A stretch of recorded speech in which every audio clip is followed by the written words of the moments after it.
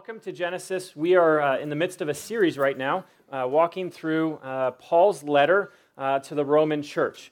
And this morning, in particular, we're kind of in a tough stretch here, a challenging stretch, in that really we're looking at one theme this morning, and it's the theme of God's judgment, specifically God's judgment towards humanity.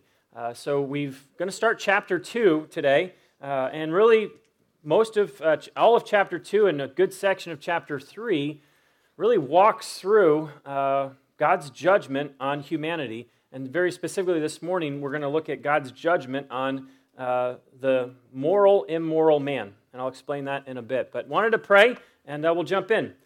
God, you're very good. You are very gracious and kind. God, you are very loving. And God, I give thanks that you know every single person that is sitting here in this place today.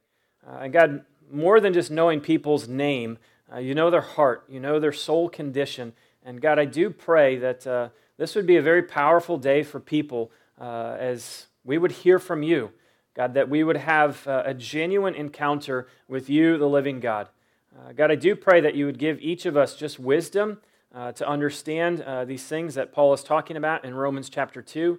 But God, as we pray for wisdom, I also just ask that we'd have humility. God, not to just reject this part of Scripture because it might be tough to hear or tough to understand and kind of get our heart and mind around. So, God, please give us great wisdom today. Give us the ability to be humble before you. And God, I do pray for your grace at work for us to be filled with courage to respond to what you are saying and speaking to each of us in this place today. God, it's great to be back. I'm excited to be here, and I just pray you do something awesome for us, but more so for your name. I pray that in Jesus' name. Amen. So, God's judgment, this is the theme of today. One theme, that's what we're going to be working on in about 16 verses in chapter 2 of Romans. And very specifically, we're looking at judgment is inescapable, it's impartial, and it's universal. As you walk through the first 16 verses, that's really what Paul is highlighting, is the judgment of God is inescapable, it's impartial, and it is universal.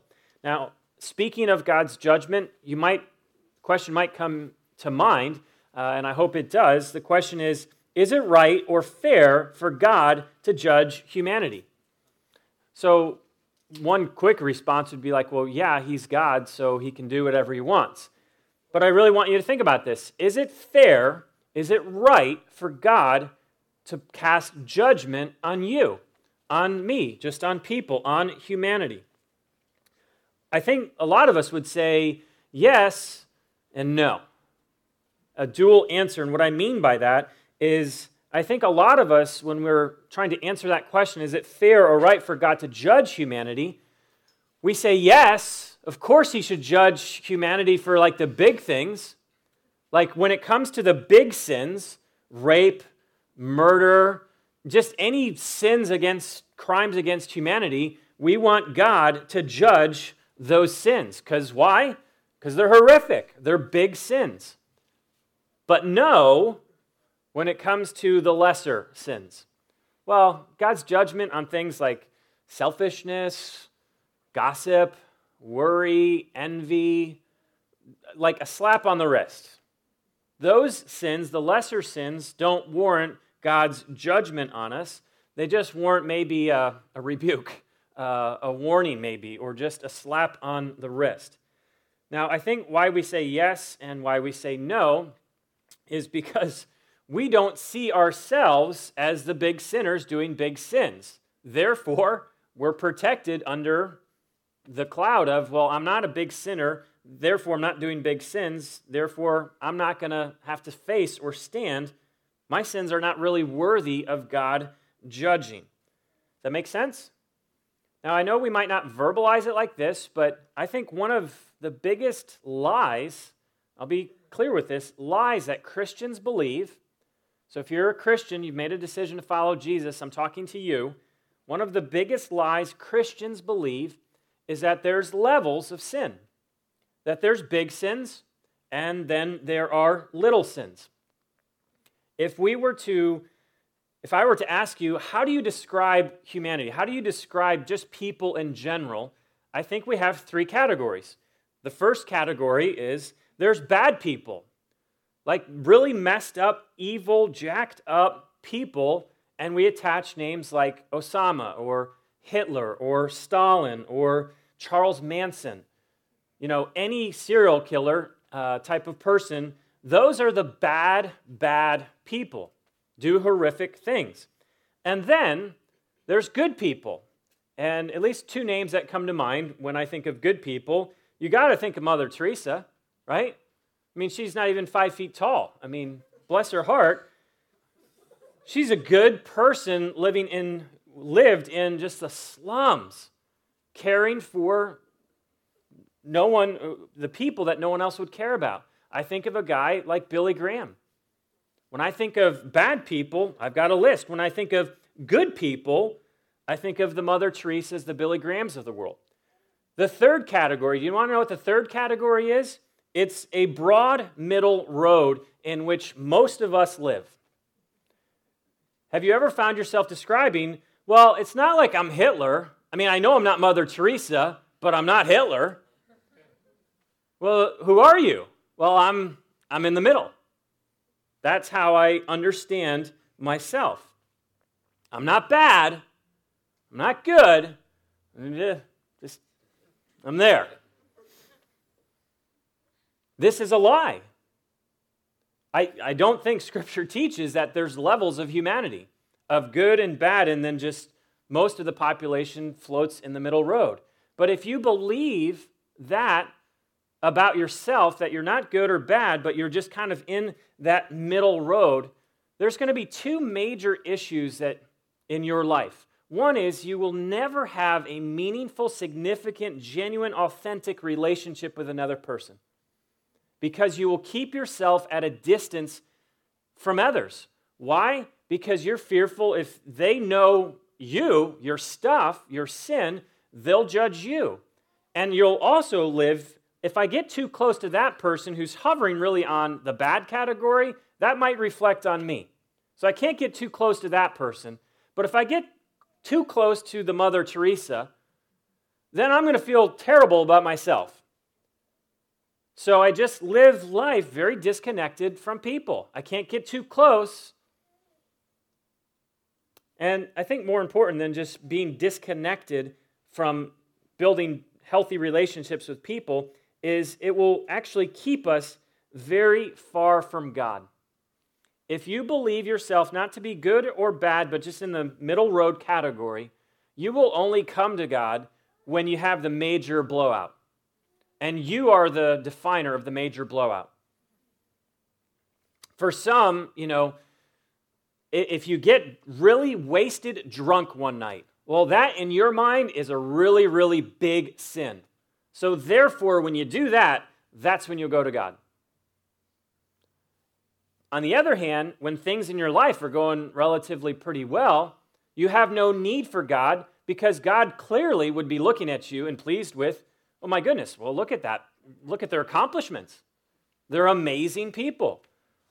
So if you really believe and think that there's good, bad, and then you somewhere in the middle, you'll be lacking in relationship and you'll clearly be lacking in a healthy, vibrant, genuine relationship with God. And what Paul does for us in the book of Romans is he challenges us not to walk in the middle road, living life thinking of ourselves in that middle category. He challenges us really to walk what I'll just call a Roman road. And it's a road walking literally through Romans that will do a few things, but two I'll highlight is it will present for us really an accurate picture of who we really are. You cannot help but read Romans 1 and Romans 2 right now and be faced with who I really am. D.A. Carson, who is a professor, scholar, was a professor at the seminary I went to, said this: the Bible presents human beings to be horrible contradictions. We have so much potential, reflecting something of the goodness of creation and the glory of God. And on the other hand, we are corrupt, abusive, twisted, and above all, self-focused. Humanity as a horrible contradiction. Created in God's image, for God, to know God, to love God, to worship God, to love people, but yet so twisted at our core. Romans Road, walking that road, will paint for us an accurate picture of who we really are. And the second thing that it will do is it will paint an accurate picture of where you, as a sinner, me as a sinner, really stands with a holy, a just, a righteous God. Romans, if you're not familiar with it and you're starting to get familiar with it, you will be really confronted with how bold the Apostle Paul is. He's not afraid to talk about the wrath of God. He's not afraid to talk about the judgment of God. And he's not afraid to talk about hell. He paints an accurate picture of who we are, sinners, horrible contradictions, and he paints an accurate assessment or picture of what our relationship with God, what we ultimately deserve. Now, nowhere on the Romans Road or anywhere actually in the Bible is there this idea that there's good people, there's bad people, and that there's this middle road person. Scripture, specifically what we're looking at in Romans, is pretty clear that we are all sinners who deserve the righteous judgment and wrath of God on our lives. That's the reality of life on the Romans Road. Now, it doesn't stop in Romans 2, but if I live my life on the middle road, I will live a life believing a lie about myself and ultimately believing a lie about God. And I hope if you catch something today, catch that. Don't live your life as a lie because you're afraid to be confronted with the truth of who you really are and who God really is. Because the good news doesn't stop at that we're separated from God. I will not completely understand, love, value, appreciate the good news until I first understand the bad news. John Newton. Does anyone know who John Newton is? He wrote a little ditty called Amazing Grace. If you're familiar with his story, he was a slave trader. I think we would consider him to be in the really bad category, right? That's not a good thing. Trading human lives, that's bad. That's evil. But he had a radical conversion, and out of his conversion came the song Amazing Grace. Now, at the end of his life, this is what he said on his deathbed. My memory is nearly gone, but I remember two things, that I am a great sinner and that Jesus Christ is a great Savior. I'm a great sinner, but Jesus Christ is a great Savior. Man, wouldn't that be awesome on your deathbed to, that's what you're saying. Now, it would be easy for us, I think, to just look at that and be like, well, of course he's referring to he was a great sinner and that he did all of these horrific, sinful things, crimes against humanity. I don't think that's what he was thinking about. He wasn't thinking of the list of things and the list of sins that he had done. He was looking at himself. I am a great sinner. Go back to something Dr. Carson said. He said this, the heart of evil is not Auschwitz. If you're not familiar with Auschwitz, go back about 60 years. These were the crimes against about 3 million Jews, tortured and murdered by Hitler. The heart of evil is not Auschwitz, as unimaginably evil as it is. The heart of evil is, first of all, human beings, you and me, wanting to go our own way and discovering the God who has made us. To go our own way and disowning, the God who has made us. It's easy for us to look at the slave trader and be like, well, look at all of those things he did, or look at these crimes against humanity. But the great evil is you. is me. It's not just what we do, it's who we are. I know that's hard for, I think, all of us to hear. But you can choose to live a lie and believe lies about yourself, remain separated from God and certainly distant from people, or you can start to really say, God, I want to know who I am so that I can know you rightly and relate with you rightly.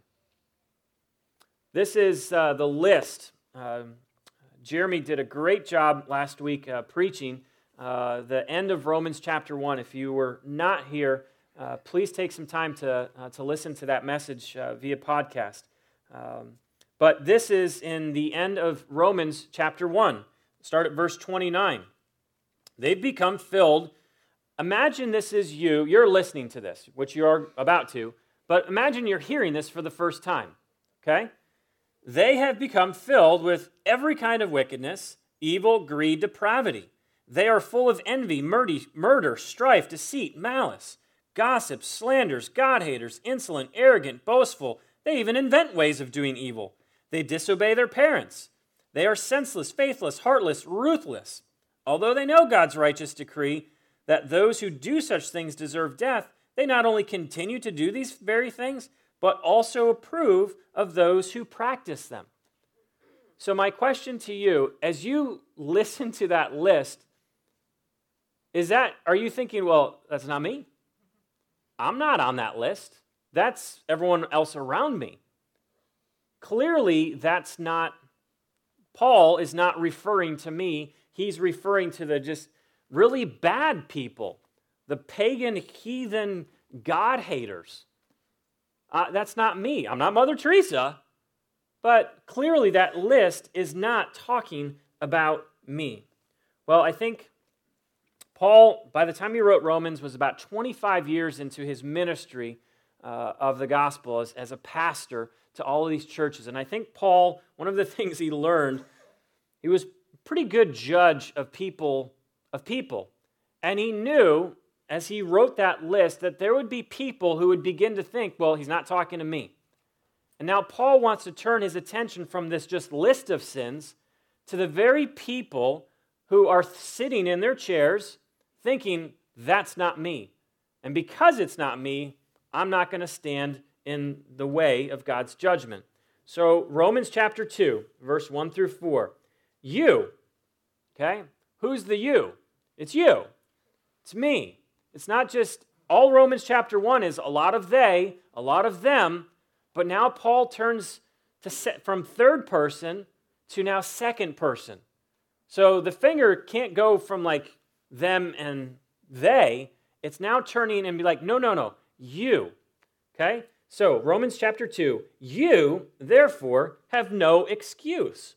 You who pass judgment on someone else, for at whatever point you judge the other, you are condemning yourself.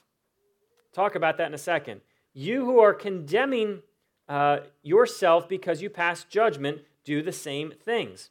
Now we know that God's judgment against those who do such things is based on truth. So when you, a mere man, pass judgment on them and yet do the same things, do you think you will escape God's judgment? Or do you show contempt for the riches of his kindness, tolerance, or tolerance is forbearance, and patience, not realizing that God's kindness leads you to repentance? Now, notice the you in this passage. People are now, I think he's talking to us. I think Paul is clearly, I think this is what the audience in Rome would be thinking to themselves, wow, I can't keep looking out. He's talking to me now. And the first thing that he calls out the you for doing is what? Judging. And I just want to ask a question of why do we tend to be so critical of, bless you, of everyone except ourselves? Why are we are so often very harsh towards others in judgment, but we're so lenient towards and gracious towards ourselves? Why do we have a high standard of everyone else, but our standard for ourselves is much lower. The you that Paul is talking to is you judge. You're looking out at everyone else, but you fail to see that you're doing the same thing. Why do we judge? Why are we so critical? Higher standards for everyone, lower standard for yourself. And I think the very simple answer is self-righteousness. In order for us to feel good, right, or righteous about ourselves, we need to have someone else to compare ourselves to. I can't feel good about myself unless I look down. Driving a car, okay? When someone is going slower than you, what are you saying? You're saying to yourself, you're an idiot, you don't know how to drive. But yet when someone goes faster than you, what do you say? Well, you're a menace, someone should pull him over and get him off the road. So what's the problem? You're comparing everyone to how you drive. I've never served time in prison, but I saw Shawshank, and so... But it's interesting to me that someone who is in prison for murder or for rape, you know who the low man on the totem pole in prisons are? Child molesters. So someone who's in there for brutal murders, for brutal rapes, will look down at the child molester, the pedophile, and cast judgment on him. And you're like, what? Do you know what you did? Well, see, I know what I did, but it's not as bad as what he did. The you that Paul is talking about in these first few verses, the you is excellent at casting judgment on everyone else while completely failing to realize that what we're judging others of, we're doing the very same thing. I think a great biblical example of this is King David. King David sees a woman bathing from his home. He calls for the woman, sleeps with her. She's married, another man's wife. Adultery is clearly wrong. Sleeps with her, gets her pregnant, wants to cover the whole thing up, so he brings her husband in, who's out fighting the battle where he should have been, and ultimately has the husband killed and then tries to cover it up. This is King David. In the midst of trying to hide this up, God sends him his friend, who's a prophet named Nathan. And Nathan tells David, who's feeling very self-righteous about himself, David, I've got to tell you a story. There's a poor man. He's got absolutely nothing. He's got one little baby, cute as a button lamb. Okay? But his next door neighbor is rich as all get out, has everything, has thousands of lambs. Someone came to the neighbor's house and said, I need food. And the neighbor did not want to give of what he had. And so he went to his neighbor's house, stole the one little lamb, and gave it and killed it, put it on the grill, and gave it as food to his neighbor. David hears this story. Keep in mind, David slept with another man's wife, got her pregnant, killed the husband, tried to cover the whole thing up. We're talking about a lamb, and then we're talking about David. David's response to this story in 2 Samuel 12:5.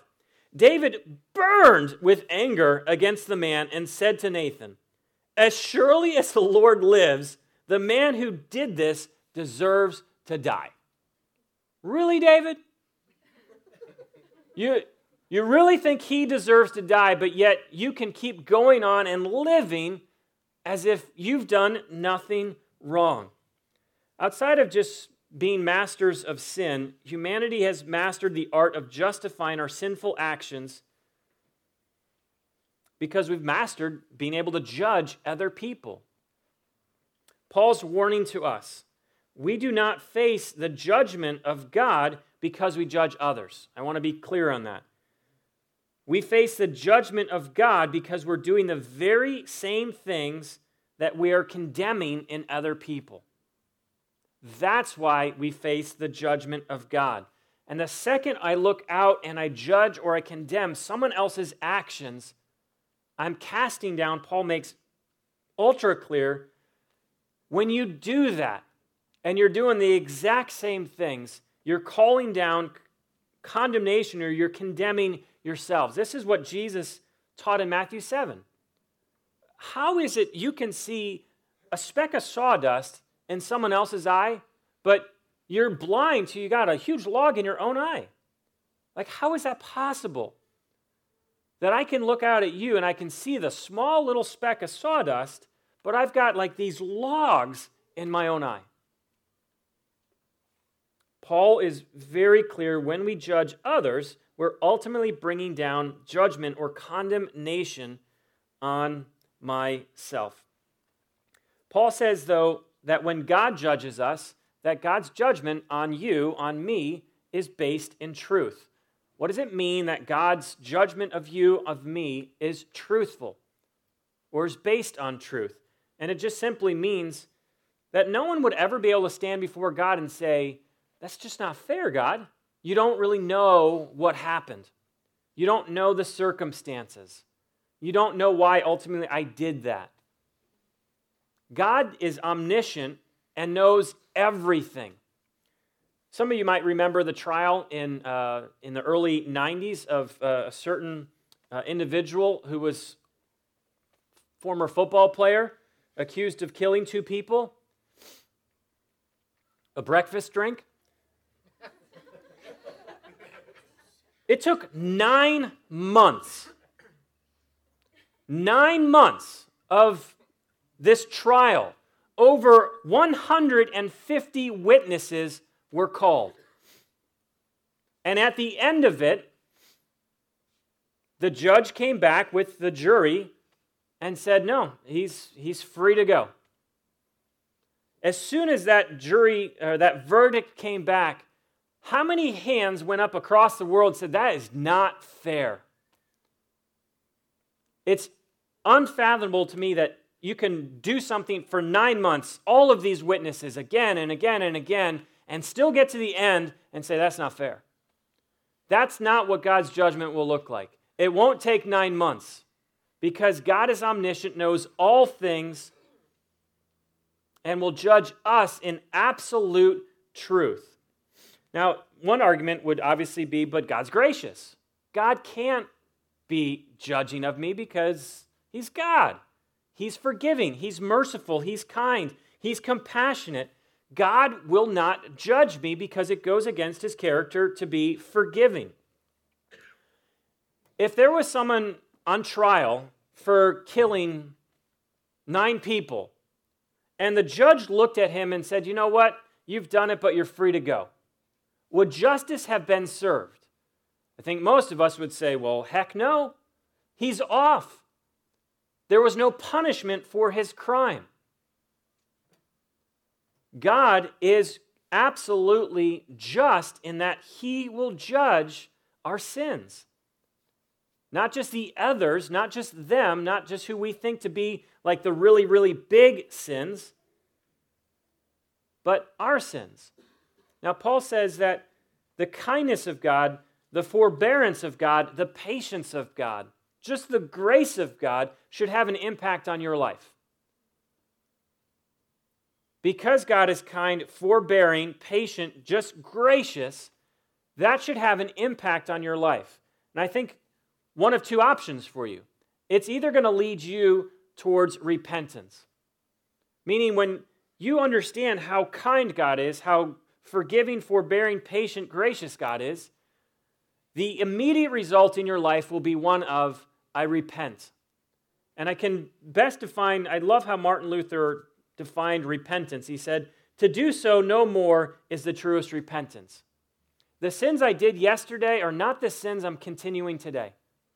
I was walking in this direction of self-centered living, of sinful living. But because of the kindness and forbearance and patience of God in my life, I'm now walking this way. That would be one appropriate response to the kindness of God in our lives. Now, I think for me, one of the big things that God's been convicting me of is I need to repent of how I repent. I need to repent of how I view, understand, and practice repentance in my life. My repentance seems to be a lot more self-centered, self-focused, rather than God-centered or God-focused. Self-centered repentance means the only reason I won't do that sin again is because I'm tired of how it makes me feel. I won't do that again because I'm just tired of feeling so guilty and just the shame. I see this a lot with pornography. Men who are just trapped in pornography, they hate the way that it makes them feel. And so their mindset is, I'm going to stop looking at this junk because I'm just so tired of how it makes me feel. So ashamed, so just guilty, so empty. If that's your view of repentance, you need to repent of how you repent. Tim Keller said this about this self-focused repentance.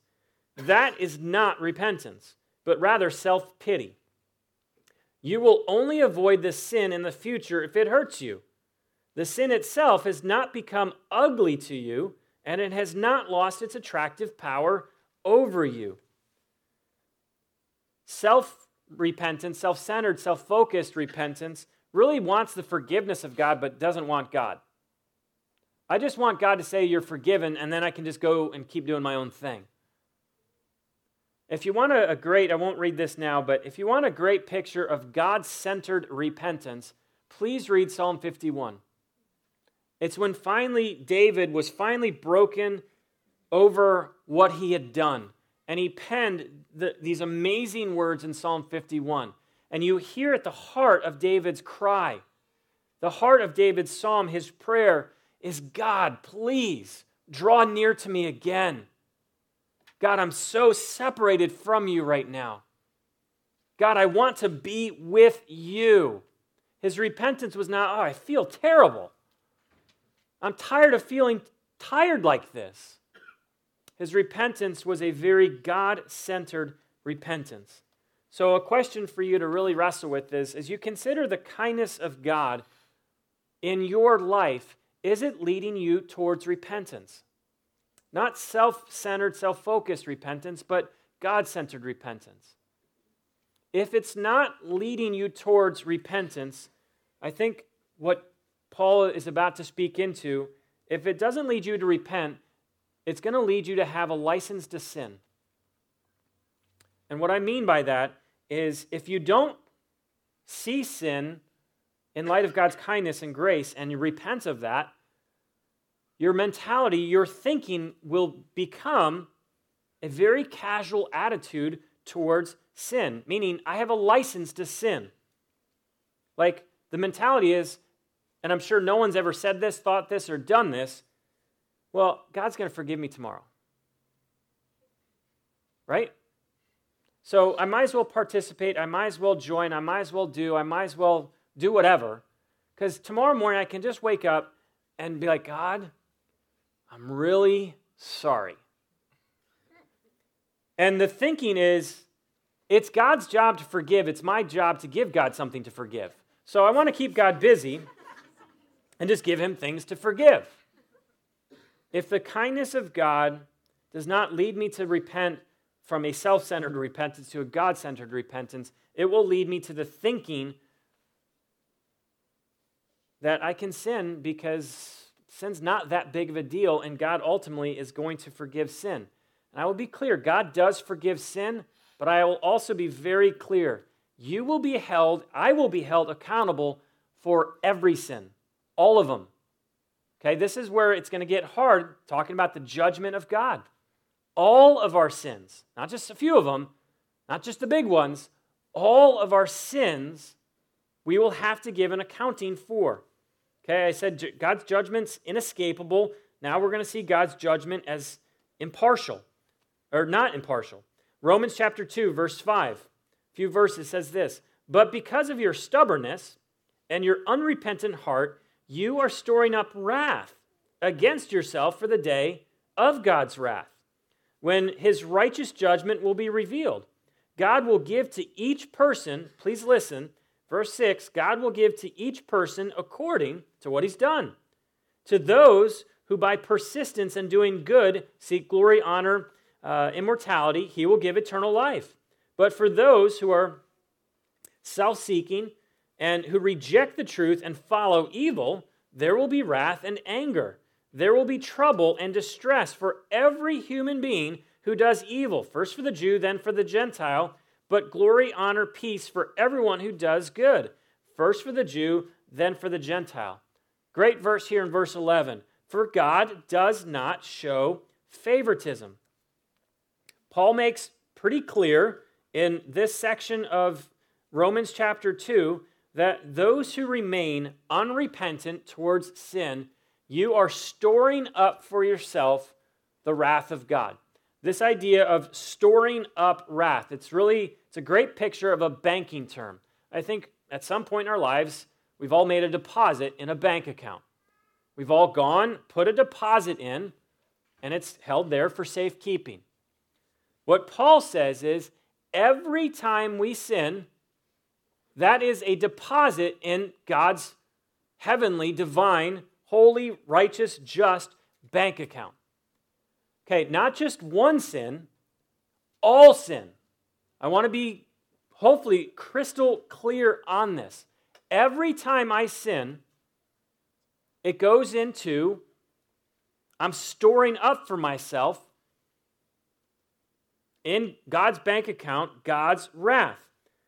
I think one of the hard things for us to understand, especially if you're a Christian, is I will not face the judgment seat of God. You're wrong. You will. If you are a Christian, if you are a non-Christian, if you're human, you will stand before God in judgment. Scripture teaches that all throughout Romans, through the New Testament. Jesus talks about it. All of us will stand before God and have to give an account for our works, for our deeds, for our actions, for our choices, decisions. All of us. If you've lived under this thought of, well, I'm a Christian, I'm covered, the judgment seat's for someone else, you're wrong. The difference is, if I am a Christian, I don't stand alone at the judgment seat. If I am not a Christian, I stand alone. Regardless, though, you and I will stand at the judgment seat of God. Verse 6, he says, God, and this is at least helpful to my thinking, and we get this in our way of thinking about things. If someone committed 9 murders, is he tried for murder, or is he tried for 9 counts of murder? Like, no one would say, well, let's just try him as a murderer. No, we try him on every single count of the crimes that he's committed. The judgment seat of God is not, we're trying him or her as a sinner. No. Every count of our sin. This is why I hope you really catch this is, moving forward, every sin gets stored up. You will either repent of sin and start living life very differently, or you will continue storing up in that bank account God's wrath. Now, Paul makes, again, clear, God will give to each person according to what he's done. And this is where, if you were listening in Romans chapter 2, 6 and 7, wait a minute, is Paul teaching this idea that we can do enough works and earn or merit salvation? They'll kind of distort, you mean I just have to be good enough or work enough, do enough good deeds. Good deeds outweigh the bad deeds. That is absolutely not what Paul is teaching. He's not teaching salvation by works.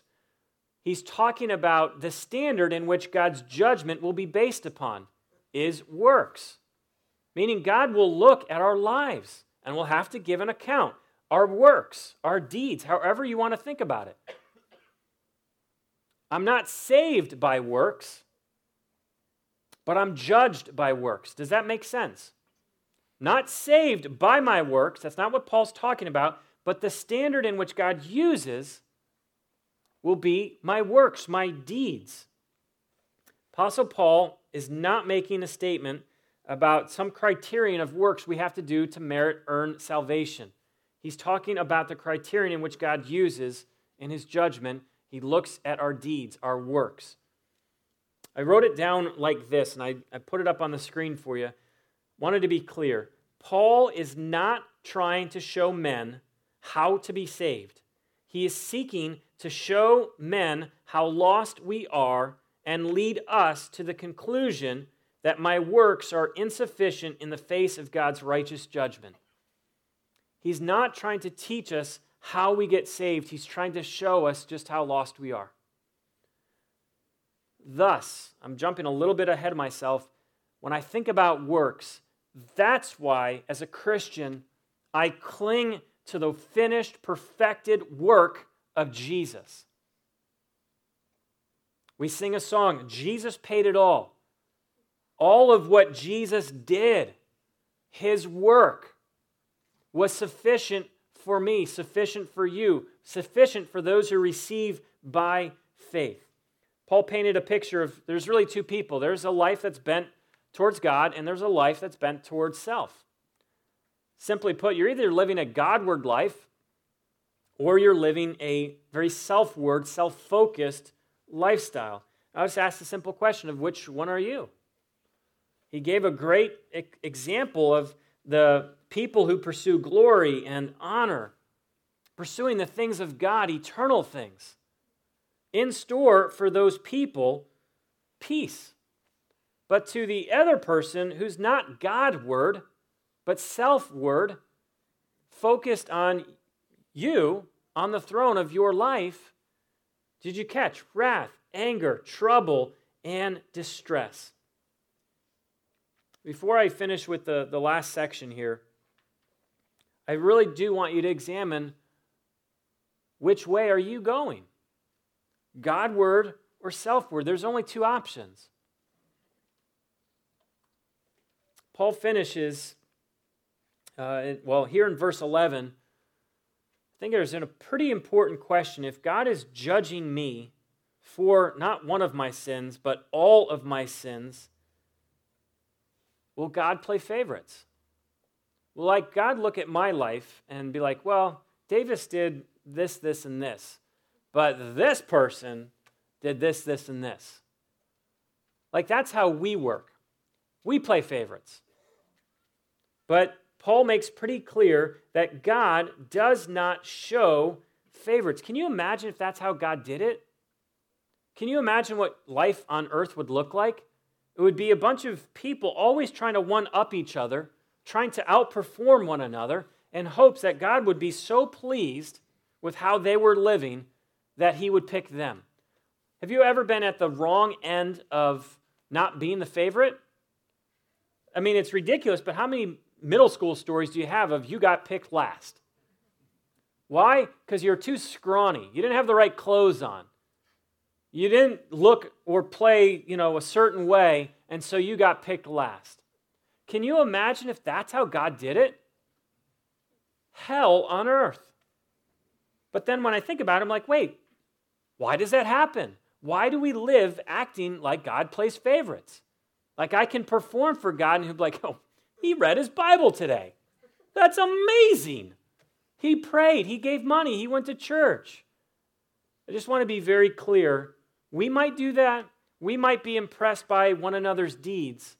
But God, in his righteous, just judgment on us, does not play favorites.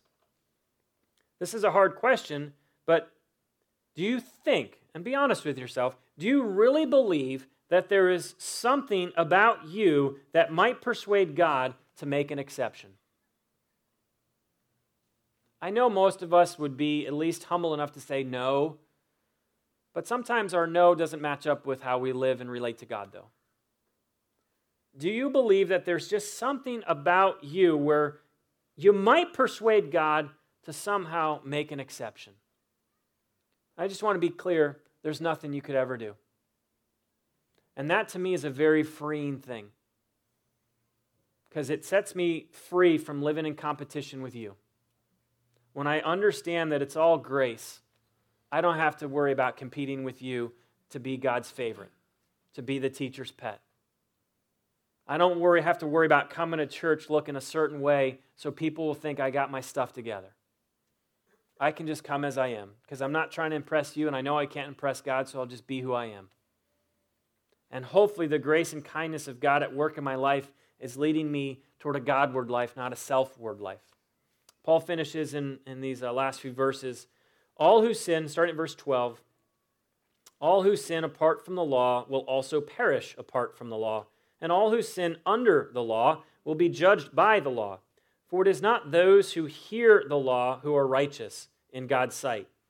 Did you catch that? It's not those who hear, but it is those who obey the law who will be declared righteous. Indeed, verse 14, when the Gentiles who do not have the law do by nature things required by the law, they are a law for themselves. I'll explain that. Even though they do not, have the law, since they show that the requirements of the law are written on their hearts, their conscience also bearing witness, and their thoughts now accusing, now even defending them. This will take place on the day when God will judge men's secrets through Jesus Christ, as my gospel declares. The obvious question I think you might be asking, and I think the people listening to this would be asking is, how is it fair for God to judge someone who didn't know that they were being judged? Or how is it fair for God to judge people on some moral code or conduct or law that they were completely unaware of? That's not fair. You can't judge someone if they didn't know there was a standard that they had lived up to. And this is what Paul, in these few verses, I'll try to sum it up hopefully just very simply, is we will be judged by a righteous God, not because of our knowledge of the law or our lack of knowledge of the law, but because we're sinners. So whether you know the law or don't know the law, regardless, we're being judged by God, who's holy and righteous, because we are sinful. Now, the question is it even possible to obey all of the law?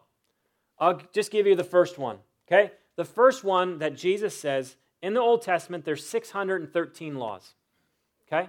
Now, which is pretty interesting because it's really not that many. If you consider, when I went through the process to get this building coded, there was more than 613 regulations. It was ridiculous. So 613 laws. The greatest commandment, first law, do you know what it is? Love God with all of your heart, soul, mind, and strength. Now, is there anyone in here who could raise their hand and say, as long as I've had breath in my lungs and I've been alive, I have loved God with all of my heart, with all of my mind, all of my soul, all of my strength, all of the time? No, we missed the first one. Number 2, love people. Have you loved people every day, all the time, no matter who they are, no matter what they've done? Okay, I'm already down. I'm 0 for 2. I think the point is simple, is that there is none of us who could ever be fully obedient to all of the law. That is why we need Jesus. Matthew 5:17, Jesus says this, "Do not think that I have come to abolish the law of the prophets. I have not come to abolish them, but to fulfill them." Jesus is the righteousness that has been revealed from heaven for me because I could not be obedient to all of the law. Right? The argument's going to be, well, I didn't know there was a law. God will look at that person and said, have you ever heard of something called a conscience? Oh, I have. Well, that's put in you by me. Oh, you mean I have a God-given conscience that's in me innately?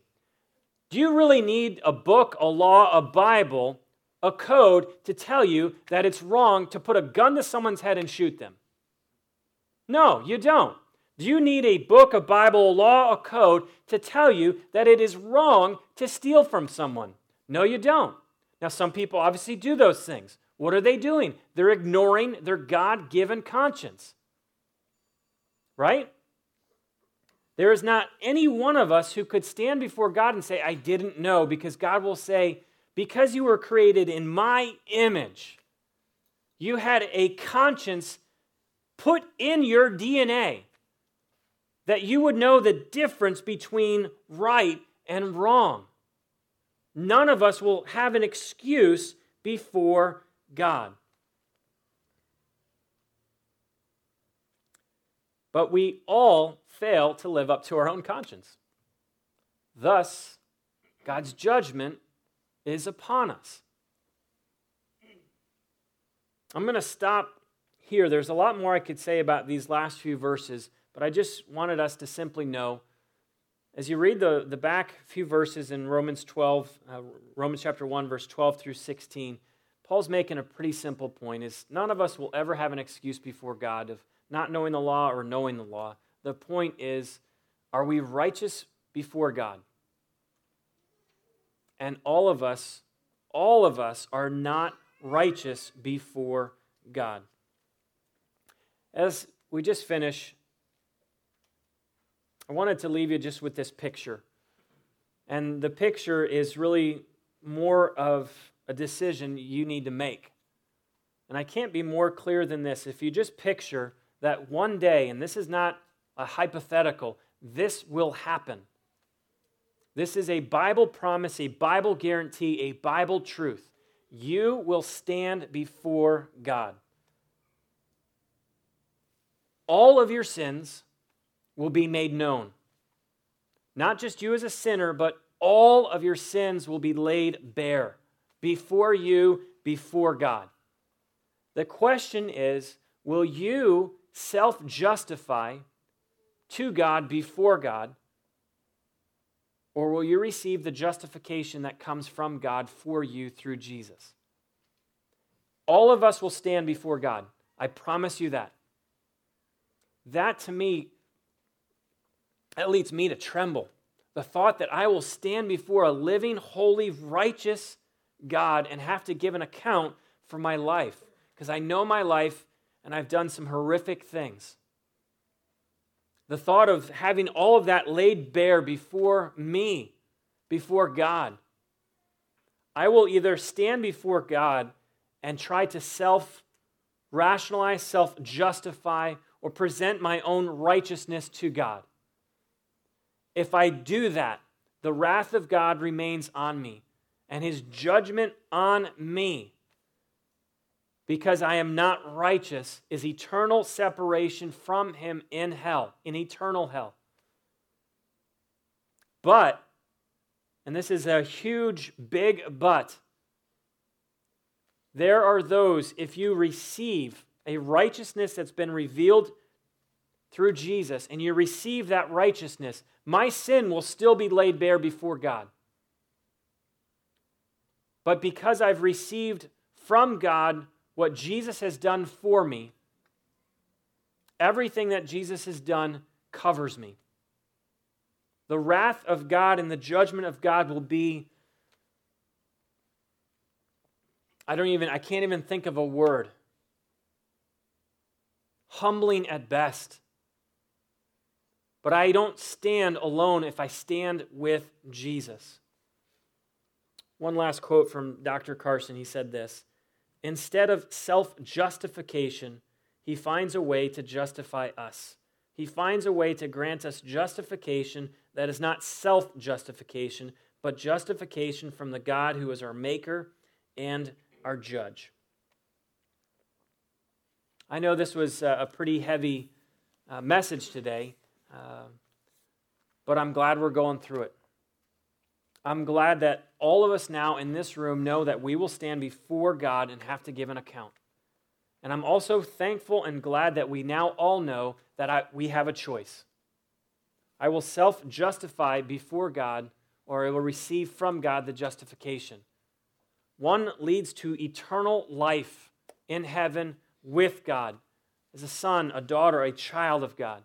One leads to eternal torment separated from God in hell forever. I can't make it any more clear than that. Which have you chosen? And if you have chosen self-justification, change course now. Make the decision to receive the righteousness of heaven, Jesus, so that on that day where you will stand before God, you don't stand alone. And if you've made that decision to receive Jesus, then it should be, your life will look different, because the kindness of God has been received by you and is now being shown in repentance. Father God, I just give thanks that Paul is very honest, very bold in presenting to us who we really are and who you really are. God, I feel the weight of Paul's words here in Romans chapter 2, these verses that we've looked at. God, I just feel the heaviness of it. And God, I can only imagine that there are many, if not all of us, feeling that same weight, that same heaviness, that we will stand before you and have to give an account, a reckoning. God, if there is any man or woman that's here right now that has yet to receive a righteousness from you for them, God, I pray that their heart would be so soft right now, not hard or prideful. God, that their heart would be so soft to receive a righteousness from you, God, that when we will stand, God, they will not stand alone. They will stand with Jesus. And God, for those of us who've made that decision, God, I pray that we would not live life very lightly. We would live in light that we will stand before you, God. And we will no longer choose just to go our own way and just do sin, thinking you'll forgive us in the morning. God, that we would take your grace and kindness, patience, forbearance towards us, and we'd repent.